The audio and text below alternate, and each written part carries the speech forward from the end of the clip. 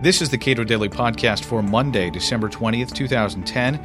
I'm Caleb Brown. There's a whole lot of legislating going on at the end of 2010, but where are the trade agreements? And will the Tea Partiers that are coming to populate new seats in Congress be more or less enthusiastic about free trade?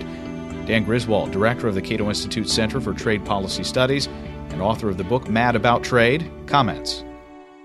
The president seems to have at least rediscovered trade in the second year of his presidency, 2010. In the State of the Union, he announced something called the National Export Initiative with the goal, overambitious goal, I think, of doubling exports over the next 5 years. But nonetheless, it's on behalf of promoting trade. And then just recently we've had, it's really something of a breakthrough. We have 3 trade agreements that were signed in the Bush administration, free trade agreements with Korea, Colombia, and Panama. And they have just languished since then. Really, ever since the Democrats took over Congress, they're quite beholden to organized labor on trade and had no interest in these agreements.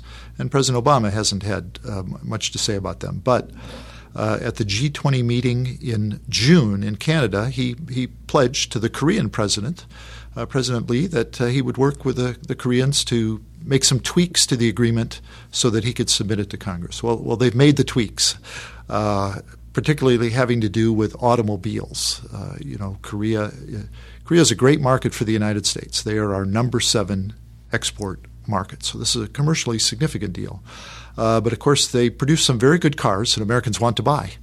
But the Koreans aren't that big of a market for pickup trucks and SUVs and minivans, so we don't sell very many over there. And they do have some trade restrictions, not just tariffs, but some regulatory barriers. Well, President Obama extracted from the Koreans a couple of concessions. One is to reduce some of their regulations so that we can sell more cars, mileage standards, pollution standards, and it basically guarantees, allows our automakers to import more cars there that meet U.S. standards, but not necessarily Korean standards. The other part of the concession, which I think is a big negative, is it delays the phasing out of U.S. tariffs on imported cars and light trucks from Korea. We currently impose a 25% tariff on light trucks, a 2.5% tariff on cars. The original agreement was going to phase them both out in 5 years. Instead, the light truck tariff in 10 years, but instead they're going to keep those tariffs in place for several years and then drop them at the end. So we're going to pay higher prices for Korean imported vehicles. How this is going to help us sell one more vehicle in Korea, I don't know. But the bottom line is it's got the support now of the Detroit 3 automakers. The United Auto Workers Union supports the Korea free trade deal. Sander Levin, outgoing chairman of the Ways and Means Committee and from Michigan, Democrat, he supports it. So the bottom line is I think the Korea agreement is going to be submitted and passed by the new Congress. Question is what's going to happen to Colombia and Panama. So what is going to happen to Colombia and Panama? We don't know, and that's a big question. Commercially, they're not as significant as the Korea deal. The Korea deal is the biggest one since NAFTA. But they're both commercially significant in their own way, and they're significant in terms of foreign policy. In fact, all 3 of these are. Korea's, facing crazy North Korea and in a strategic neighborhood. But look at where Colombia is. Hugo Chavez is the next-door neighbor. Ecuador. And Colombia has been not just a good friend of the United States, but probably our most reliable ally in that region. They're a robust democracy. They just elected a new president who is pro-American, is reaching out to broad sectors of the society. The Colombia agreement is held up for one reason.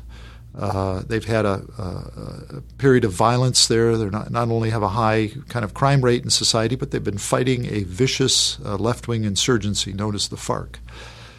And some organized labor people have been caught up in this violence. And what that has done is that organized labor in the United States, kind of out of, a false sense of solidarity with organized labor down in Colombia, have opposed this agreement viscerally.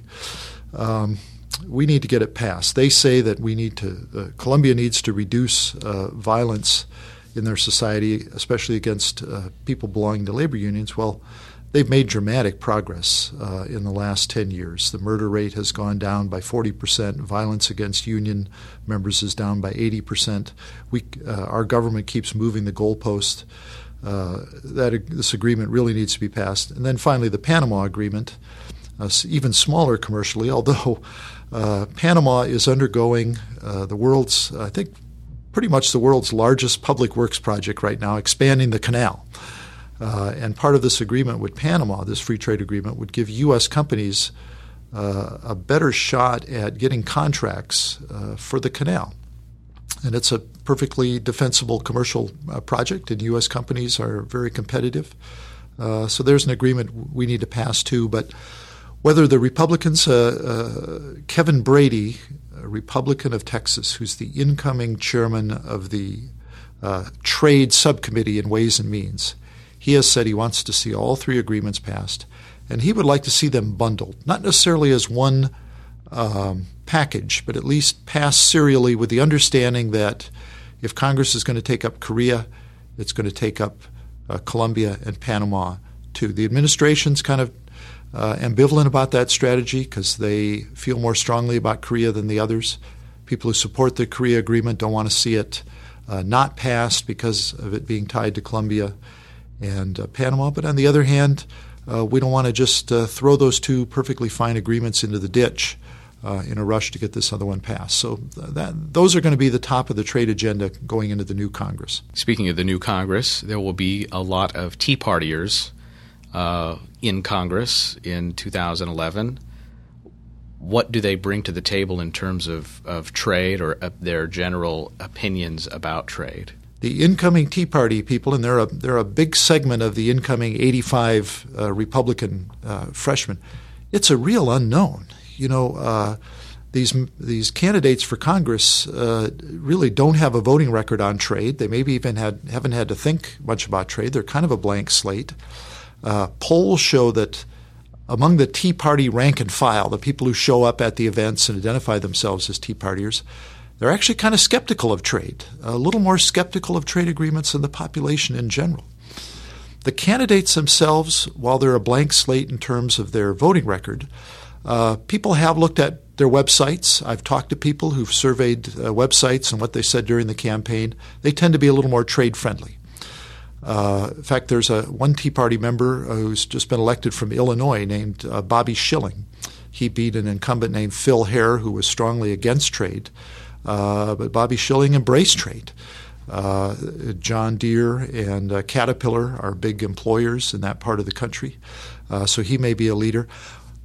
And also, let's not forget, of course, the Tea Party people are going to vote for the Republican leadership in the caucus, and that is going to bring a dramatic change. The biggest change on trade is going to be the House leadership.